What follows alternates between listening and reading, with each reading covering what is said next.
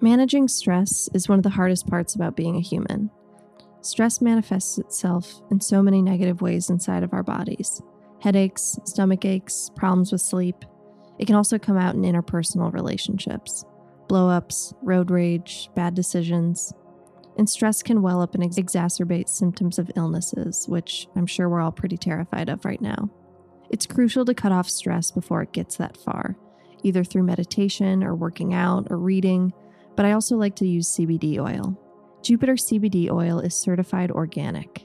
It tastes clean, quickly breaks the stress cycle, and helps chill you out. Whether you want to take it for stress, focus, or just better sleep, Jupiter CBD oil can work for you. And Jupiter's giving my listeners 10% off using code Brittany, that's BRITTANY, when you go to getjupiter.com. I'll also put the link in the show notes. If you feel the stress starting to well up, give Jupiter a shot. This episode is also sponsored by Podcorn. As the creator of a podcast, it's your responsibility to choose products or services that are in line with your show's values, which is why I'm so happy to have my show on Podcorn. Podcorn is a marketplace that connects podcasters to sponsorship opportunities. On Podcorn's dashboard, I can browse and choose opportunities that fit the show, set my own rates, and talk to brands directly. Podcorn's mission to podcasters is to provide transparency, creative freedom, and full control on how and when we monetize our creative work, which is exactly what I needed for this show. If you have a podcast and this sounds like something you'd be interested in, click the link in my show notes to sign up for Podcorn and start browsing sponsorship opportunities.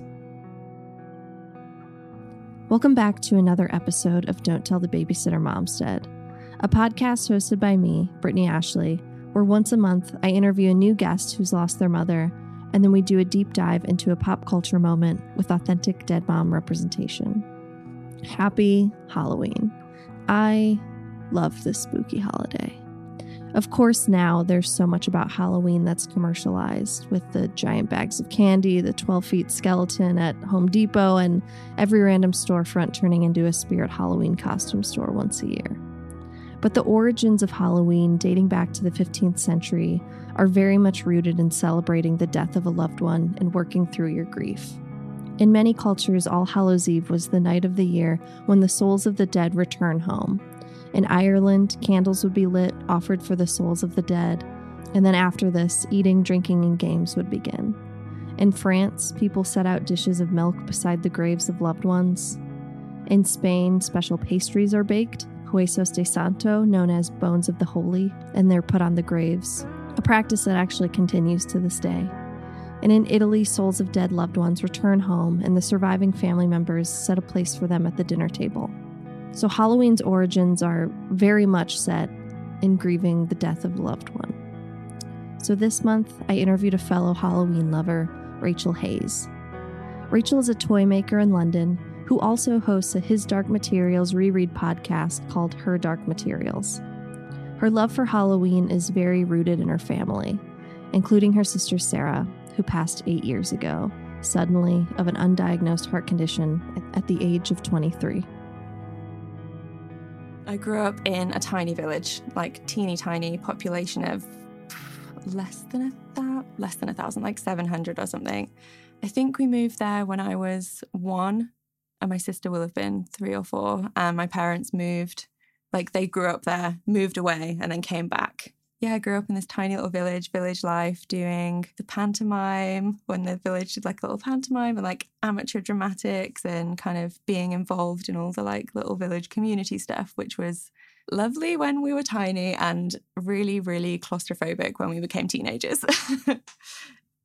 I think Sarah always led the way in a lot of ways. There was a period of time when Sarah was very, very small that my mom was primarily looking after her because my dad was in the Navy and he would go away for really long tours. After I was born, he stopped being in the Navy and we moved back to the countryside. So Mum and Sarah had this really strong bond, I think, from those first 4 years, I guess, before I was around. But we always had this dynamic of Sarah always felt that she had to wait. My mum would be like, you have to wait until you're 10 and then you can get your ears pierced. And you have to wait until you're 12 and then you can get a phone. And I would be constantly trying to like push that barrier of like, oh, but can I just get my ears pierced when I'm 9? Please, please. Or like going and getting little magnetic earrings that you put on, or the clip-on ones, and pretending that I'd done it to try and like make her jealous and make her mad. She was so annoyed because I think she was 14 by the time she got a phone and I was like 12. I just started secondary school and she was so mad about it. She did all the legwork for me to have the freedom, I think. She did a lot of the rebellious stuff first, and Mum would realise that it was okay, and then I'd get to do more things. I definitely grew up being the very annoying little sister. Everything that Sarah did was the coolest thing I'd ever seen. I pestered her constantly. I think for a certain time, my mum claims that she really loved it when she was the big sister and really enjoyed having a baby to look after.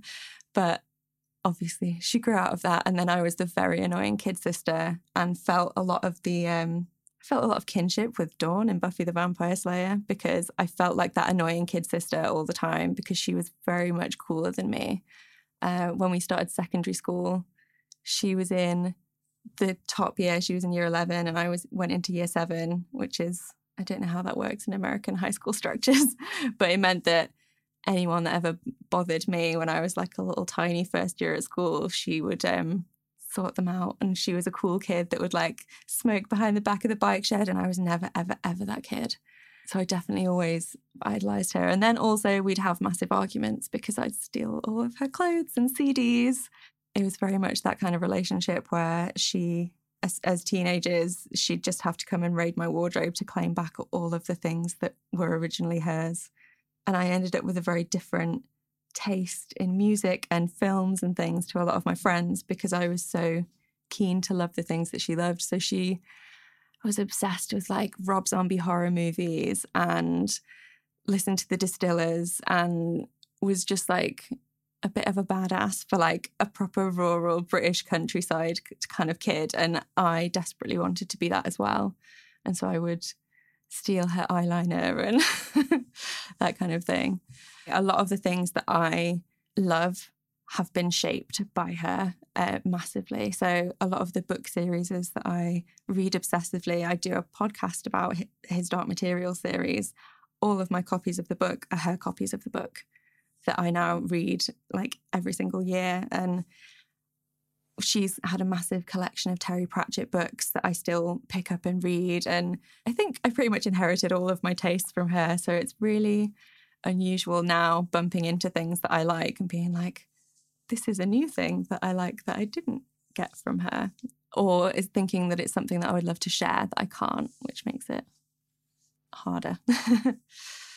And it wasn't until she went to uni we started to have the beginnings of the relationship that I kind of envisage grown-up sisters have, where I would go and visit her and stay with her. We would have more of those like normal conversations that aren't just about who stole whose cardigan from the wardrobe, but about like the TV shows that we loved and the things that we love to do, and having more like aware conversations about ourselves and the family as a unit and stuff, which is something that I definitely feel like I only just got the start of that. One of the last like proper weekends I spent with her, I got dumped out of the blue by a guy I'd been seeing for like a year, and it really like threw me. And I remember texting Sarah and her being like, right, well, I'm in Edinburgh. She was in Edinburgh for a year, and she was like, right, that's it, book a train, come and stay with me. I did. I like booked a train ticket. The train was super crowded from Manchester to Edinburgh, and I just spent the whole weekend with her, and it was the Fringe Festival. And we just had this like amazing sisters weekend where we hung out, ate food, watched comedy, like went to all these live comedy shows together. And in between times, she'd just been introduced to Game of Thrones and I'd never heard of it before. So in between times, we like binged the entire first season of Game of Thrones. So that was another moment when this thing that she'd introduced me to kind of came to a close when that season hit the finale. And I only just finished watching it this year because it took me a little while to get to want to finish it because it was this thing that I'd started with her. But that weekend was like the first proper taste I got of what our relationship could have grown into, or could have and was like, spending that weekend with her, running around Edinburgh and just having a really lovely time. And I wish I'd done more of it. She had just finished university when she died, so I'd visited independently, like separate from my parents. I'd visited her like maybe only 4 or 5 times in the entire time that she was at uni, because I was so busy dealing with my own teen dramas and being like 16 and 17 when you really just don't have time for anyone else.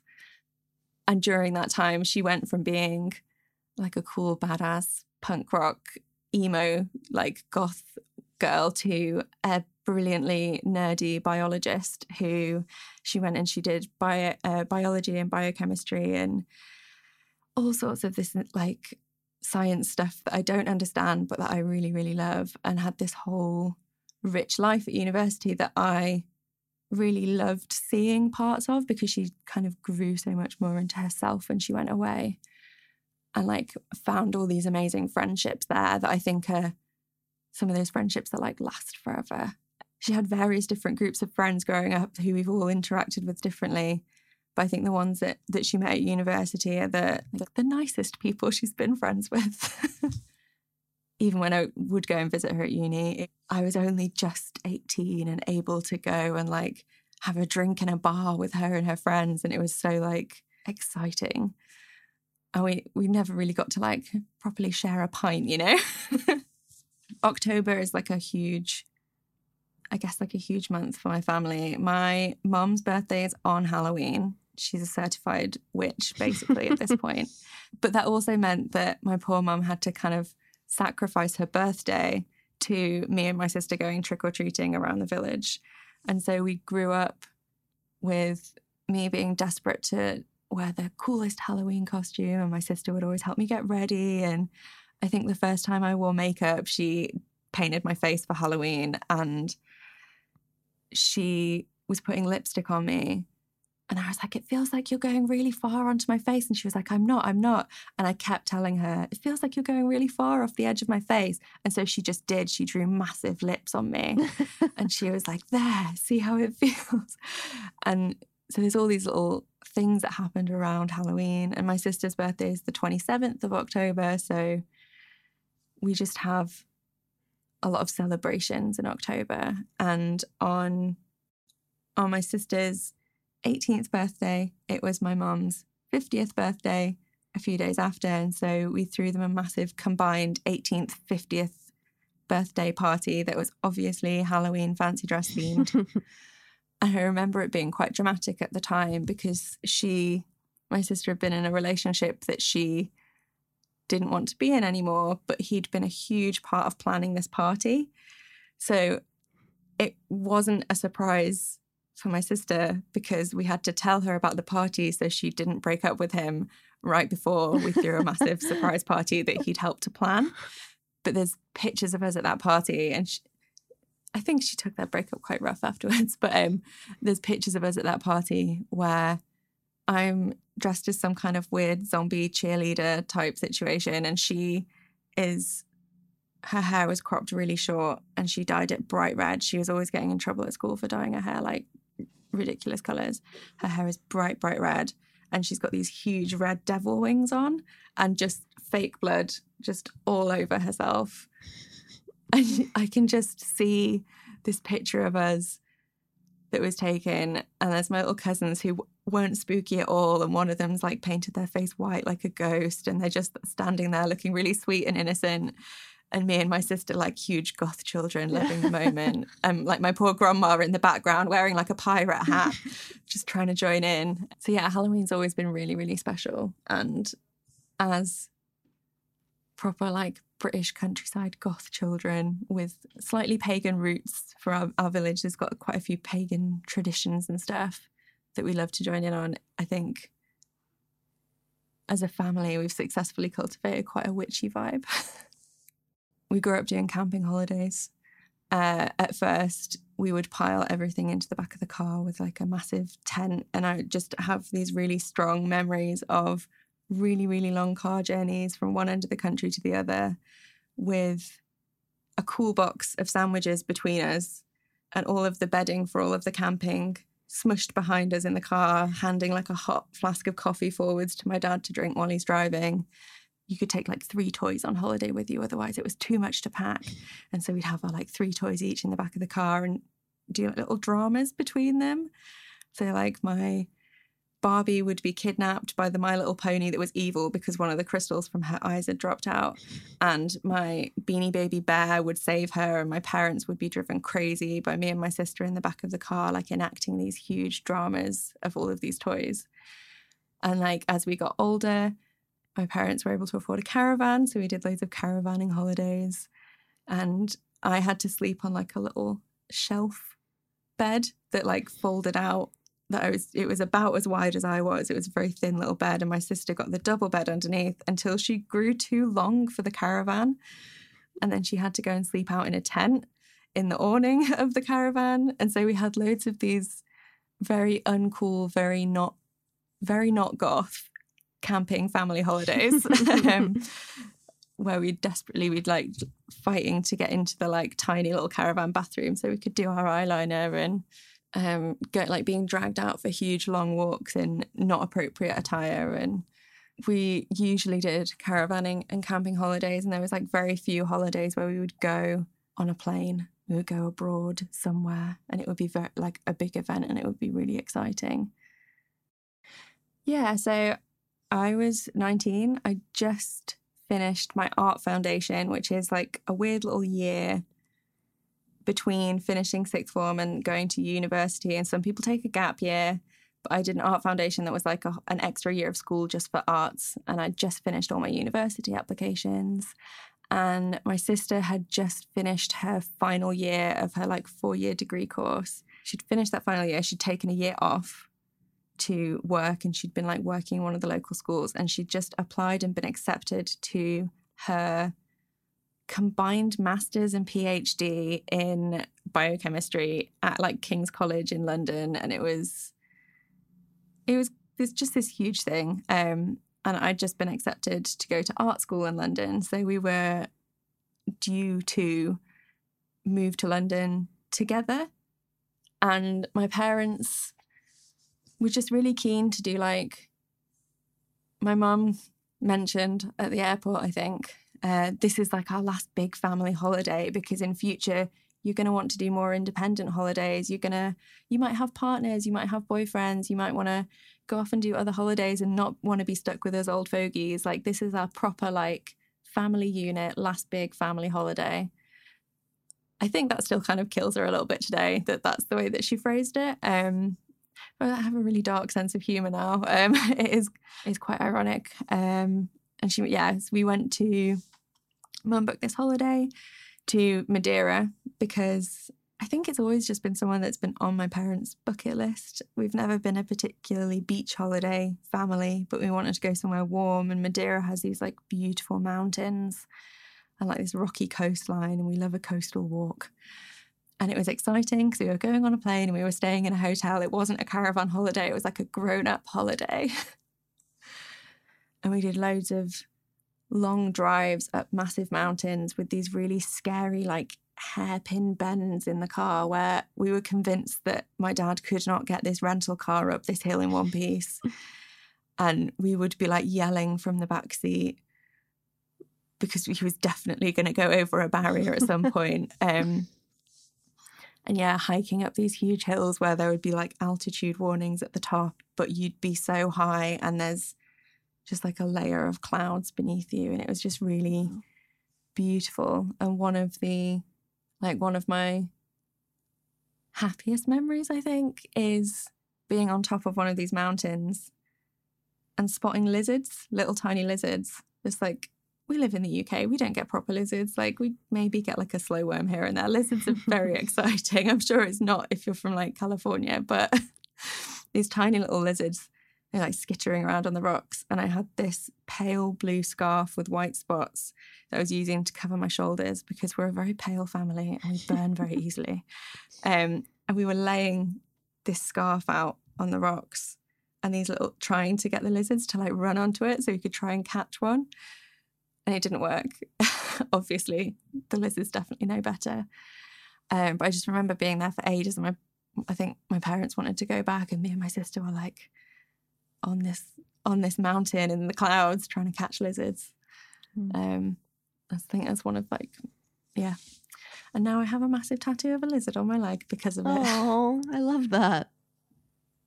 We were in like the second half of the holiday. I think we had like 2 days left of holiday, maybe. The night before, we were walking through the town, and my sister just kind of stops and looks and is like, cat? And you know how when you're like on the other side of the world and you bump into somebody that you didn't know would be there, but that you lives like 3 doors down from you or something. And so it was that her friends Kat and Dave, who had gotten married like earlier that year, were just also in Madeira, and we just bumped into them walking down the road, and it was just one of those really weird things, and ended up like stopping and chatting with them for a bit. And she'd arranged to go and meet them the following night for a drink. The next evening we were kind of sat playing cards in the hotel room, and Sarah was getting ready to head out. I think we ended up having an argument about whether or not I was going with her. And I was like, of course I'm not going with her. Like, they're her friends. They're not my friends. Like, I don't really know them. Why would I go? It'll be fine. And she borrowed my phone because for some reason she didn't pay the contract thing that meant that she could actually do phone calls abroad. So she'd borrowed my phone just in case of emergencies. And we couldn't find the room key, and we had like an argument about where the room key was and did she need one, and decided we'd be home. And she went out, and the next thing we knew, we were getting a phone call from the front desk at reception to tell us that we needed to go to the hospital.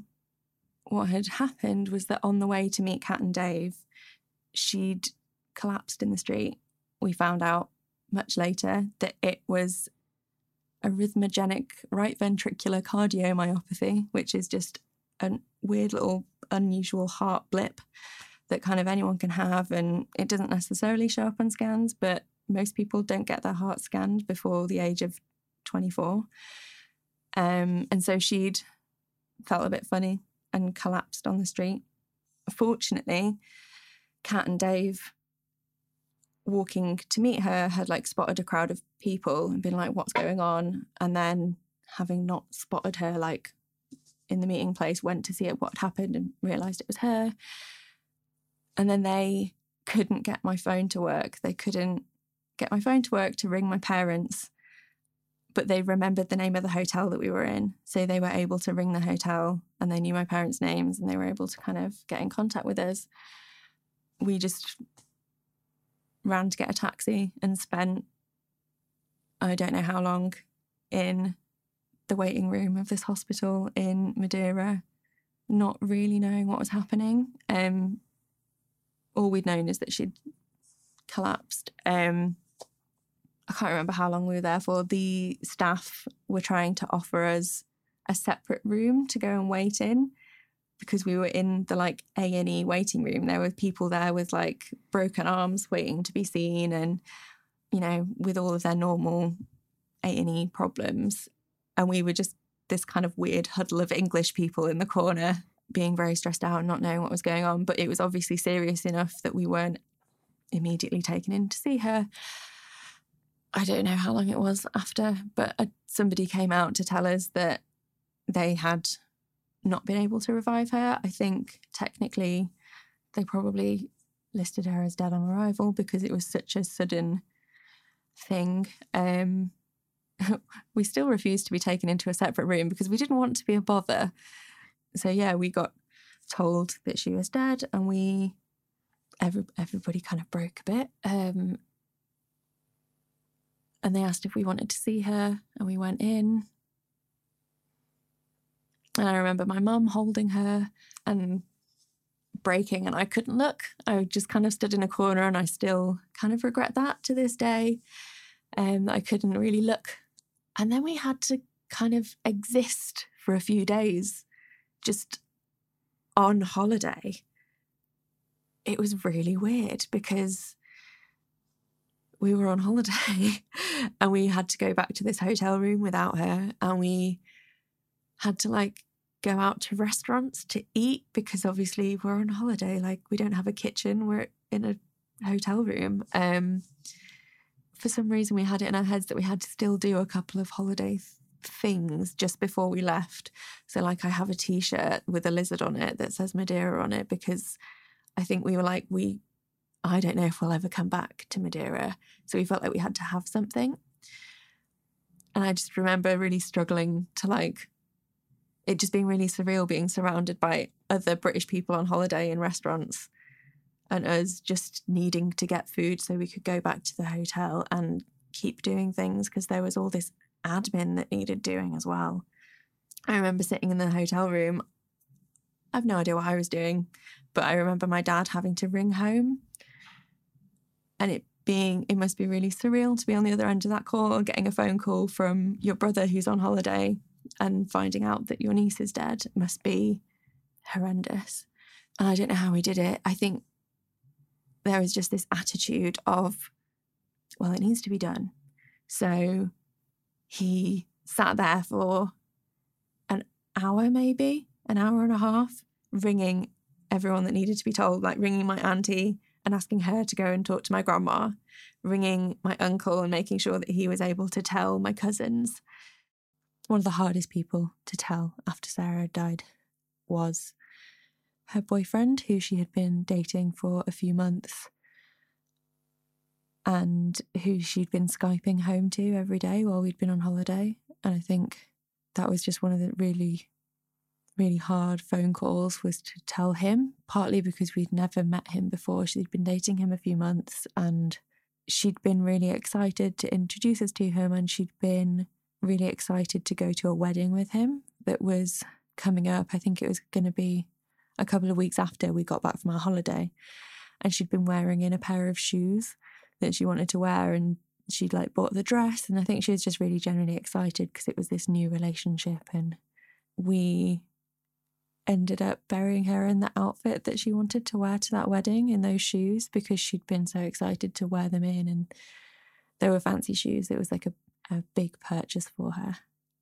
And we still keep in contact with him now, and I think it's really nice and really important, and I think it's a real source of comfort for my parents, that like knowing that he's kind of still living his life, and whilst it must be really, really hard, I think he's doing really well. And I really like the fact that we've formed this relationship with him, and I hope that she'd be happy about that too.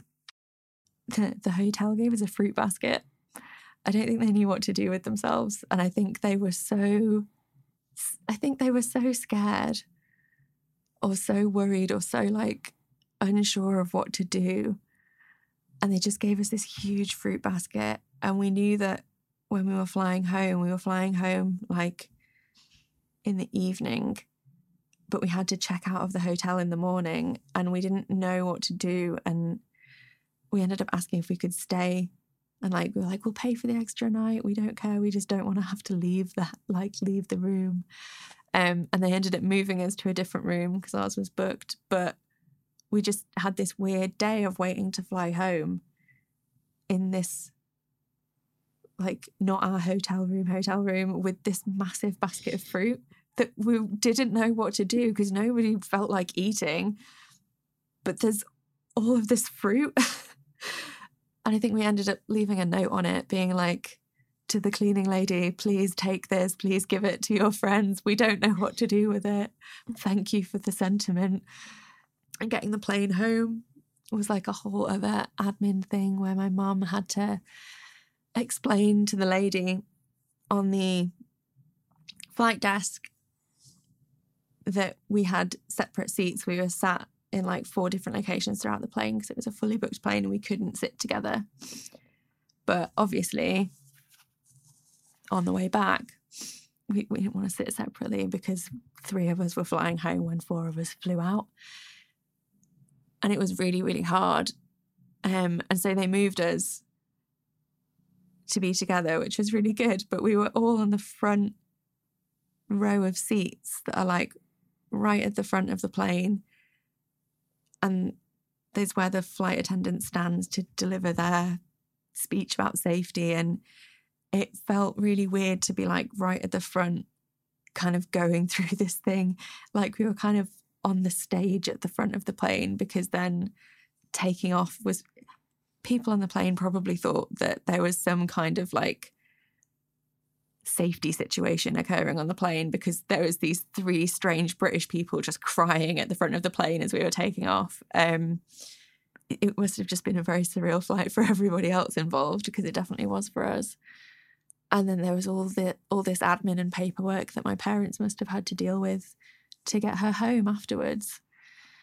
And I remember picking up a phone call that was from the coroner who had to do the inquest, because when a British person dies overseas, there just always is an inquest. I'm not entirely sure why, but there just is. And so I remember like getting those phone calls and receiving that paperwork and having to deal with all the like frustrating bureaucracy that kind of surrounds that kind of thing, that felt like this really, it was kind of perfect in a lot of ways, because we all needed to be angry at something or someone, and then there was all this bureaucracy to be angry at, and it was perfect because people are awful at dealing with grieving people, especially people that work in like really bureaucratic roles sometimes. So like my mum speaking to, I think she had to speak to somebody about getting my sister's medical records, because actually getting her home was too expensive. It was like all of these costs that you don't expect. And so we had to claim on her insurance, on like the holiday insurance, because we don't, like the average 24-year-old student doesn't really have a life insurance policy. So we had to do it all on the holiday insurance. And the holiday insurance was like, you have to have all of her medical records so that you can show that she wasn't ill first. And in order to do that, we need her birth certificate and her medical records. And then my mum's talking to the doctor, like, I need all of this. And they're like, oh, you can't have it. She has to release it to you. And I was like, she can't. The point is that she's dead. She can't tell you that I'm allowed her medical records. Like, I need them so that we can get her home. And they'll be sending a lot of the certification with her, and loads of weird little loopholes and things that were like the weirdest bureaucracy in the world to try and get around, that were perfect things for us all to get really angry at, because we definitely needed it in that moment. Everyone knew my dad in the village because he's like the local computer fixing man, and he goes like house to house. So everybody kind of knew my family a bit. So everybody knew who she was, and word travels fast in really small villages. Right after we got home from holiday, and everyone kind of already knew, my dad's like best mates with the postman, and I don't know if it's legal actually, he had diverted a postcard that my sister had written to my grandma, because he knew that it would be really, really hard for her to get this postcard. So yeah, the funeral was a really weird situation. Earlier that year, I had already been to a funeral for a young person that had died very suddenly of an unexpected heart condition. And so weirdly, I already had this view in my head of what a young person's funeral looked like. And it was a hell of a lot of people, a hell of a lot of crying. And he was a school friend that had died whilst he was away at uni. And so weirdly, a lot of the people around us had already experienced like the loss of a young person. And my mum had this very strong image in her head of not wanting the people in my sister's life for whom it was their first ever funeral. She didn't want them to have to like look at a coffin for an hour while we had like a church service and stuff. So we had the burial before the service, thinking it'll just be close family, we'd kind of told everyone about it. We were like, you don't have to come, we know that it's really like, it's a really heavy thing, like it might be your first time, like we don't want you to have to witness this thing. It's quite traumatic. But so many people showed up to the burial, which is in the churchyard, which is out of the village, because this tiny one in the middle of the village filled up in like the 1800s or something. So it's in this like huge field on the outside of the village, and I just remember everybody walking down this country lane that with like potholes in it, in their like funeral gear to and from the funeral. And then the service itself, we had a massive vase of flowers and a photo instead of the coffin. And I had a personal vendetta against the vicar. I didn't like him. He did my school friend's funeral, and he did a huge long speech with an analogy about a tapestry that didn't make any sense. And so in the run-up to my sister's funeral, we had this conversation with this vicar.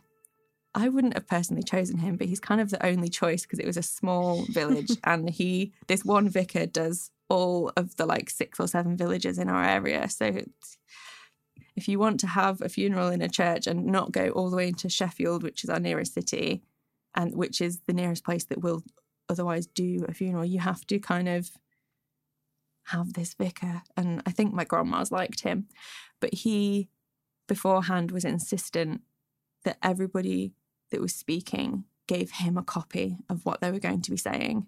In case they couldn't finish, he would take over. Don't worry, he'll take over. God. And I said to him, I remember asking him what he was planning on saying. And he started talking about a tapestry.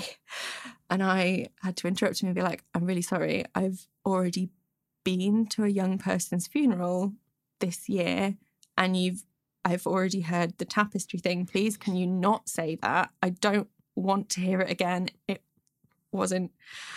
don't want to hear it again. And I think he was like personally offended by it. I've been working years on that tapestry analogy. It didn't make any sense. And so instead he did an analogy that also didn't make sense. My family does a very good job of channeling grief into rage at small, inconsequential bureaucratic figures. This poor vicar has been the subject of a lot of my rage. He did some kind of analogy to do with poem, I think, about a swallow flying through a barn door. I still don't particularly remember the point of it, but I do remember that it went on for a very long time, and there were plenty of people that wanted to say nice words about my sister that weren't this random vicar. I still hate him to this day. He performed my cousin's wedding, and he also said something at that, and I don't like this man. But it was a very, very, he was a very useful figure for me around that day, because I was able to get through some of my own more like painful things by just focusing my energy on finding him irritating instead. We were really aware that there was going to be a lot of people, and it was a small village, and there's not a lot of places to have a wake. A lot of people do it in the local pubs, and we've been to a lot of like elderly people's wakes in local pubs, and for some reason we just didn't want to do that.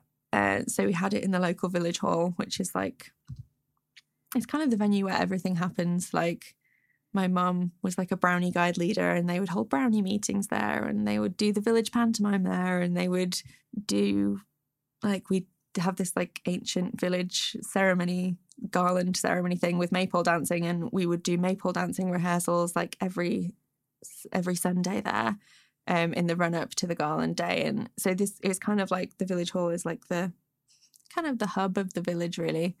And we ended up having the wake there, and it was catered by a local pub, and there was this great big table of food in the middle of the hall. And I didn't realise this at the time, because I was busy in this weird bubble of, God, everyone's being super aware of your emotions and being very nice to you, but also you're kind of one of the family that's hosting the event. So you're on this like hosting mode of trying to make sure everyone's got what they need and are comfortable, but everyone's very aware of you and your needs. I am one of five cousins in total. 3 of whom are girls. So I was like one of 5 girls in the family of like all of us with cousins. And this estranged aunt came up to me at the wake. I think she'd had a fair amount to drink, and she just went, "Which one are you then?" And I was like, "Oh, I'm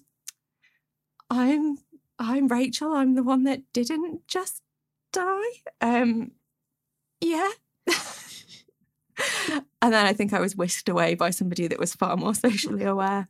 But that sticks with me as like a horrendously hilarious moment of, what a question to ask. I think she might have thought I was one of my cousins and not one of, like, and obviously not me, but just, yeah, which one are you then? Oh, well, you've got a choice of 2 and one of them you're attending the funeral of right now. So, not that one. But yeah, there's this huge table of food in the middle because you've got to have a buffet at a wake, and nobody had touched it. And I didn't find out until ages after that everyone was waiting for either me, my mum, or my dad to eat something. And I think I was just not, I don't know, I wasn't thinking, but I went and grabbed a bit of cake, and then suddenly everyone was like, "Oh, it's okay. We can touch the buffet now." One of the families had a piece of cake. And I think someone came up to me and was just like, "Well done. That was very well done. Like, smooth move." Because like it was a way of saying everybody eat without saying everybody eat. But I didn't know I'd done it. I just like grabbed a profiterole because I needed one. You were the hero. Just, yeah, in that weird little moment.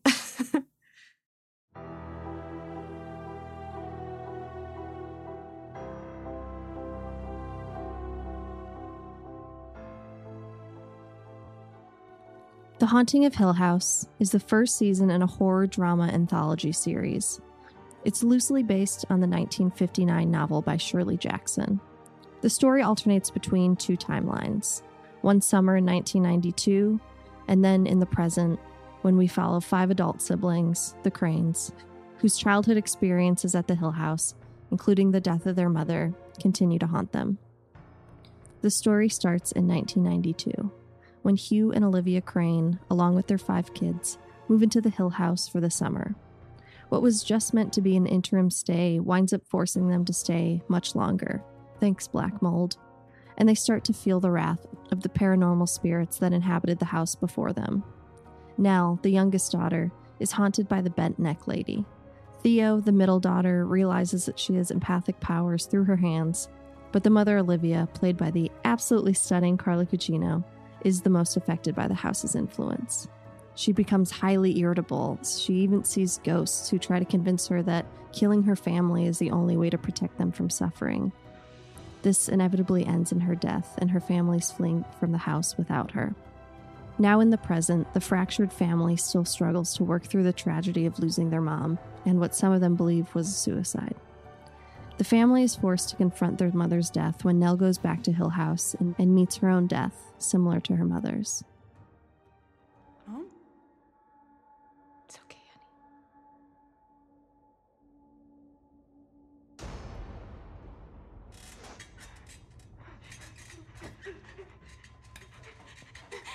Mommy.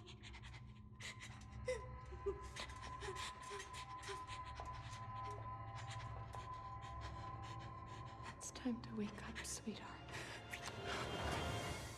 I mean, I am an absolute scaredy cat. So for me, it was kind of a case of enduring the jump scares and enduring the scary things to kind of like be able to engage with and watch this family drama. The way the whole family interacted with each other in the moments as adults really resonated with me. There's one episode that is Nell's funeral, and it's like a whole episode in one shot that's amazing, and something about the like little pockets of conversations that happen throughout the day and nobody's really quite directly talking about how they're actually feeling resonates so hard as somebody that also regularly struggles to talk about their feelings, and the way that family dynamic all fits together, and the way that the different members of the family are all dealing with their grief, because not only did they lose their mum when they were little, but then suddenly they've had their sister taken away from them The way that the show is structured with so many time hops, the grief becomes this kind of great big like lattice work that like runs throughout the whole thing. So it becomes really hard to differentiate for me between the loss of the mother and the loss of the sister, just because I guess in the show, Nell's loss is so fresh. So a lot of the stuff that happens for them around the events surrounding Nell's death they resonate with me in terms of that really recent freshness of it. But the way that a lot of the family is dealing with their mom, which is so much removed by time, also resonates with me as I've also been removed by time from my own loss. How grief can like affect that family dynamic as well, and how they've all kind of grown apart and grown together in different ways, and the different pockets of that family, how they function together, is something that I think is really powerful. Every TV critic on the planet pointed out that the 5 siblings all represented the Kubler-Ross 5 stages of grief that I'm sure a lot of us are torn on, because the idea that grief is linear is obviously false. And in this family, the stages correspond with the siblings' ages. So Stephen, the eldest, is now a horror author who minds his family's trauma as well as the trauma of others, but he doesn't believe anything he writes. He is also totally in denial with how paranormal activity has haunted his own bloodline. So does anyone else have another question? Not related to Hill House? I have a question. Nell, I didn't know you... I'm so glad you're here. Why do you keep lying to these people? What? I'm saying, why did you charge these people $30 a head to sit here and listen to you talk about things that you don't believe? Nellie, we can talk about this after the reading. No. Now you stand there and you talk about ghosts and spirits. And you sell tickets for the privilege, and yet you don't believe in any of it. No. And you tell me I'm crazy, and that Mom was crazy, and Luke's crazy, and we're all just nuts. And then you tell our stories. My stories, the same stories that you told me were just dreams or delusions. We can talk about this later. And you're supposed to be my big brother. Shirley, the next oldest, is a mortician and is constantly surrounded by death. But she experiences everything with anger, including her own infidelity. Theo is my emotionally unavailable queer middle child, and she's a child psychologist who loves drinking and sex. I'm drinking every time I feel like punching something. No surprise, which sibling is my favorite. But Theo is bargaining by cutting herself off from feeling and rationalizing that. Luke is the older twin. He battles drug addiction and experiences depression more than any of his other siblings, and he's closest to Nell. Nell, though in life she battles sleep paralysis demons, seeing the bent neck lady, which we later learn is herself, a foreshadowing of her own death, showing that she's been haunted by herself her whole life. She eventually represents acceptance and allows her siblings to feel it too when they go back to the house to save Luke. Nell's story resonates really hard with me just because I see her so fragile and so perfectly like constantly on the edge of being about to wail, that I see that kind of grief in her that it makes me want to like grab her and wrap her up. And I kind of, that's a feeling that I really like, really resonates really hard with me when anyone is talking about grief or when anyone is talking about a loved one that they've lost, because I kind of understand that frequency that she's kind of vibrating at constantly throughout. And I equally understand so many of the other siblings' attitudes towards things. And Elizabeth Reeser, who's Shirley, who's the mortician, her whole like very practical, we can fix it attitude. And like, I can fix it, I can make it right. If I do it correctly and I know the tools, there was a problem, I struggled with it, I learned the tools, and now I'm going to attack it, and now I'm going to make it perfect, is something that really resonates with me personally. Is like, if there is a way to fix something, I will try to fix it. Yeah, it's like a way to take back control of something. Definitely, yeah. At the end, that last episode, where they all get to speak to Nell one final time, it kind of kills me. There's a quote that kind of hit me, and it's the kind of thing I probably would have written or read out at my sister's funeral, talking about how she's not gone, she's scattered into so many pieces, sprinkled on their life like snow. I learned a secret. There's no without. I am not gone. I'm scattered into so many pieces, sprinkled on your life like new snow. There's so much I want to say to you all.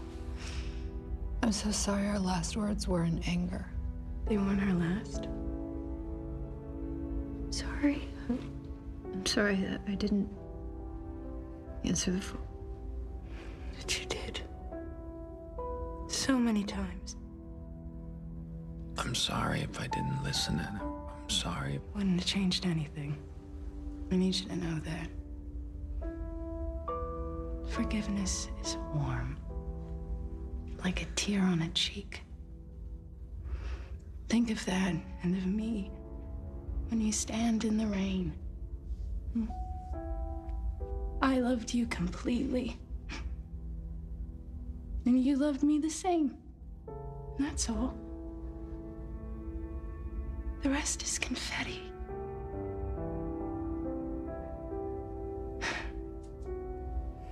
I think that whole idea that they all get to have that one last conversation with her and say just that one thing that they've been meaning to. One of them's like, oh, if I'd have just picked up the phone. And she was like, it wouldn't have made a difference. And you picked up the phone so many other times. And I definitely have that. I have, if I'd have just decided to go with you for a drink with your friends, like there would have been someone with her. And that's like a huge thing. But that's something you can't do anything about. But knowing and seeing the characters being given that forgiveness is really cathartic, I think. Because you can't change the past. It isn't a logical thing to think, but it's something everybody does think. Are you coming? So. It's all you. Oh, gee, thanks. Dad, Theo's taking the green room. I want the green room. Have lunch done. I'm on my way. I'll show you. Are you sure? You guys go on without me. How could we?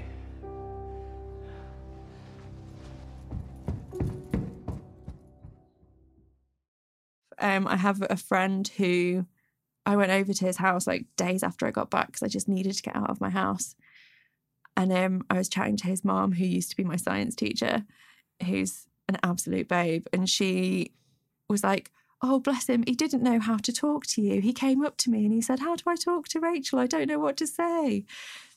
And she told him, well, she's still Rachel. She's just really sad right now. Do something nice. And we ended up watching like a stand-up comedian that does these horrendous like one-liners. He's called Tim Vine, and all he does is one-liners. Like that's his whole thing. I think the stand-up show is called like Punslinger or something. I just have this memory of sitting there with Josh, kind of in the knowledge that he felt horrendously awkward to be next to me, and watching this comedian do these horrendous jokes and like laughing and then also kind of crying at the same time, because any emotion that's strong enough when you're in that space will probably make you do a cry. And another friend that I think she was trying to help, they were like, let's hike up a hill. Let's hike up Mam Tor, which is this like, it is a mountain in the Peak District. It's like next to my village. I grew up in a very beautiful place. And she was like, let's go up Mam Tor. It's a windy day. You can scream off the top of a mountain and it'll make you feel loads better. And I was like, yes, that sounds amazing. Exactly what I want to do right now is scream off the top of a mountain. And I do highly recommend it. But on the way back down, we had to walk through this field with cows in it. I've grown up in the countryside my whole life. I know that if you're walking through a field with cows in it, it's fine. You just walk close to the wall and you go for it. And don't walk towards the cows. Don't make eye contact with them. They're bloody massive. They're quite scary. And this one cow kind of took issue with us. And was about to go for us, and I just screamed in this cow's face. And it ran away. It just looked really shocked and kind of turned around and was like, fine, and walked off. And we just kind of like walked out of this field a little bit in shock because we'd almost been trampled by a cow. And my friend turned to me and was just like kind of laughing and crying and terrified all at the same time. It's just like, I don't know what I'd have done if I'd have had to go home and tell your mum that I'd just got you killed by a cow when I took you up a hill to scream about your dead sister. And I was like, yeah, that would have been really awkward, wouldn't it? Aside from the cow trampling, have adopted the thing of, if somebody's going through something shit, I'll be like, do you want to climb a massive hill and scream into the wind? I promise it helps. Because it did. Yeah. I think it's a great offer because you end up having to have proper conversations on the way up the hill. You can have a big old scream at the top and people might think you're crazy, but it's fine. Yeah. I have only recently started going to therapy and counselling, and I genuinely wish that I'd have thought about doing it sooner, but also now was probably the best time, in part because I'm an awkward human and the pandemic means that I can do therapy via Zoom, and that's great. But I think the little moments that we do take as a family and that I do take to kind of be aware of myself and be aware of her or do something that celebrates her is the happy, sad stuff definitely helps me get through the sad, sad stuff. I do tend to, if I get sad about a normal life thing, my grief will tend to like piggyback onto it and like pop in through the back and be like, did you forget about me? And I have to be quite aware of that. And that's definitely something I've learned through therapy is about, grief's sneaky way of piggybacking onto normal life stuff. It'll be like, wait a minute, are we sad? Can I join? Did you remember that time you were really sad? Yeah. I definitely think that having been to so many funerals and then so many funerals of young people before the age of 21 it's given me a lot of patience for other people's emotions and space. And I think the only thing I would ever be angry at somebody for is judging the way another person chooses to grieve. Because it's not a choice, it's just how you're coping. I've got friends that I've known for years who, no matter what, when I see them, we always end up talking about grief and about funerals and about how shit it was that we went to so many funerals when we were younger. So when I interact with someone that's going to their first ever funeral at the age of 30 and it's their nan who was pushing 100, I'm obviously very empathetic, but I'm almost happy for that person. I'm not happy for them that they're experiencing grief, but I'm so happy that they've not had to do it sooner and that it's not in an unusual order. And occasionally I'm a little bit jealous of that person at the same time. The friendships that I have with people who've also been through something similar, or like also lost a friend, because it's mostly other people I know have lost a friend rather than a sibling. It's, you just kind of hold each other a little bit tighter, and you have this thing that you can't necessarily talk that easily to other people about because they don't get it. It's not quite the same as like losing your nan. It's not quite the same as losing your dog. Like it's so different. And yeah, it is all the same because for those people, that's the biggest thing they've had yet. It's just that it can get so much bigger and so much different in shape and size. That year, I think I went through a space of a year where I lost, it was a really weird order. It was like my granddad, a school friend, my sister, a different school friend, and then my grandma. So I kind of had it topped and tailed by 2 elderly people and 3 young people's funerals in the middle. And it was just this really surreal 18-month period where I did a lot of funerals and a lot of like intense stuff. And I think I was like 19 or 20.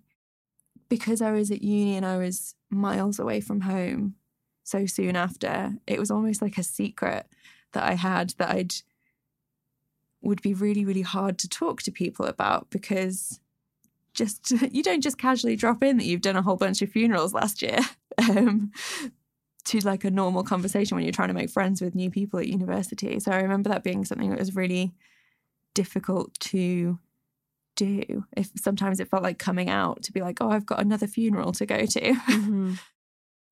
Yeah, I definitely had a phase where if I had met somebody new, it happened a lot at uni, if I've met somebody new and I hadn't yet told them, I would have recurring dreams where I would be with this new person or my new group of friends, and then suddenly my sister would show up and I'd have to explain to them all why she was here and that she wasn't really here because she was actually dead. But I would have to kind of have that conversation in my dream, and then that would usually prompt me in life later to like sort that out because it was clearly something that was pestering me.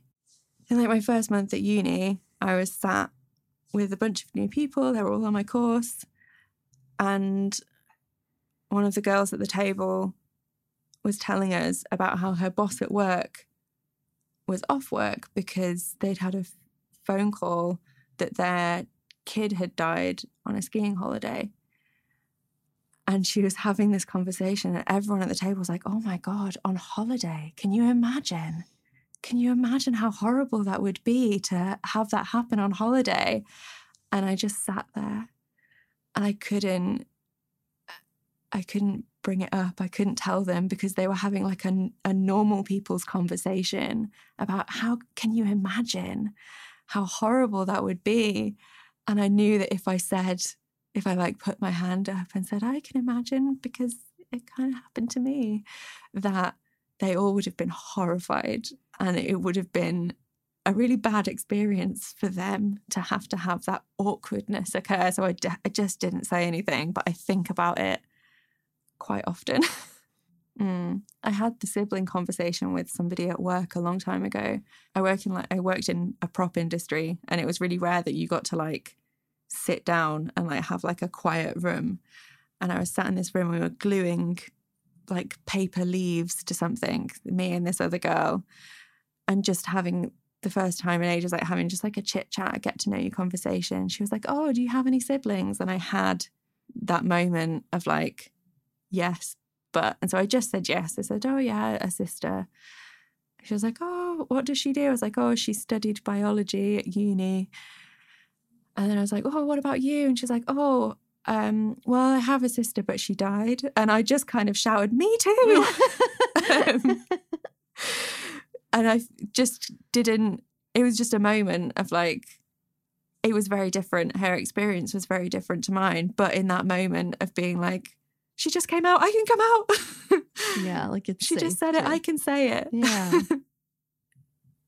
In like other cultures, Halloween and the Days of the Dead and stuff are a time to like remember your dead and remember your ancestors and stuff. I think a lot of people in the UK are like, oh, Halloween, it's such an Americanism, like all the trick-or-treating and like jack-o'-lanterns, what are you talking about? And I'm like, no, I'm just going to carve a pumpkin.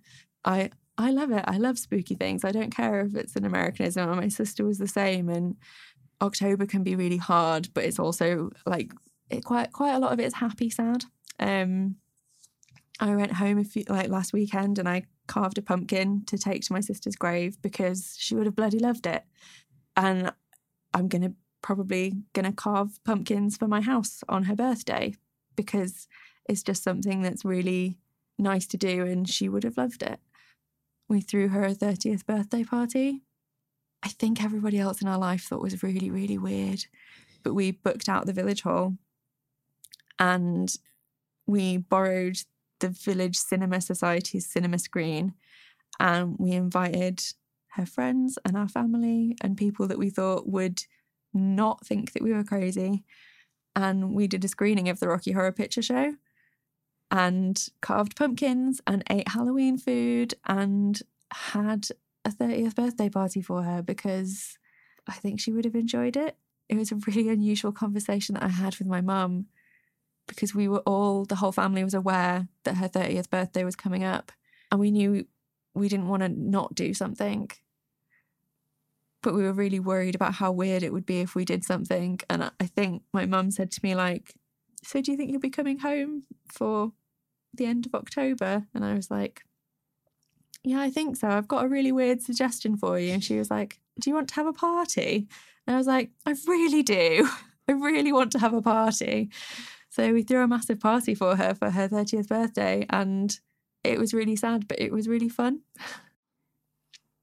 I definitely remember turning 23 and thinking, this is how old she was, and being really, really scared of turning 24, because everything after 24 was untrodden ground.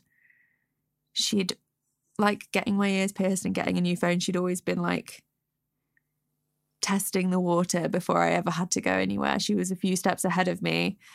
And turning 24 was petrifying because she'd not done it before. I didn't know if it was going to be okay because I didn't have somebody that had already gone and done it. Going to university, whilst it was really scary and really big, like, my sister passed away in August and I moved out of home in October. But we also didn't know what else to do, and she'd done it before and had been fine living away from home, so I just did it. And then being 24 and being past the point that she was at, and then I was out of formal education, I was out of university, and I was like in the world, and it was just a bit scary not knowing what was next, because whilst I knew plenty of other people who were older, it hadn't been done in my family yet. Except for by my parents, which is like a different vibe. I have a friend, but like one of my best friends from uni is the same age, or like a few months different age from my sister, but I've never been able to see her as the same age as my sister, because being in the same year of uni made us feel like we were the same age, and I always visualised my sister as older than that. So even knowing that she hit 30 and was fine, just every year I get older, it's like a few more years away. And thinking about how young 23 feels now that I'm 27, it's not that far away, but it is. There's a parallel life there where my sister moved to London with me, and we found the cool bars in London, and we like had this like adult relationship as sisters who met up for dinner and like as two separate grown-up humans, and like had this relationship that just never materialized. And I feel like, yeah, there's this parallel somewhere where that has happened. Thank you for listening to this episode of Don't Tell the Babysitter Mom's Dead. If you want to find out more about Rachel, you can follow her on Instagram at RachMakes and listen to her podcast, Her Dark Materials. If you want to support the podcast on Patreon, you can find it at patreon.com/deadmomcast. And I'm Brittany Ashley. You can follow me at Brit27Ash, that's BRITT27ASH, on Twitter and Instagram, or go to BrittanyAshleyFunny.com. The music is by Interstellar Sarah Michelle Gellar, and the logo is by Christine Tuna.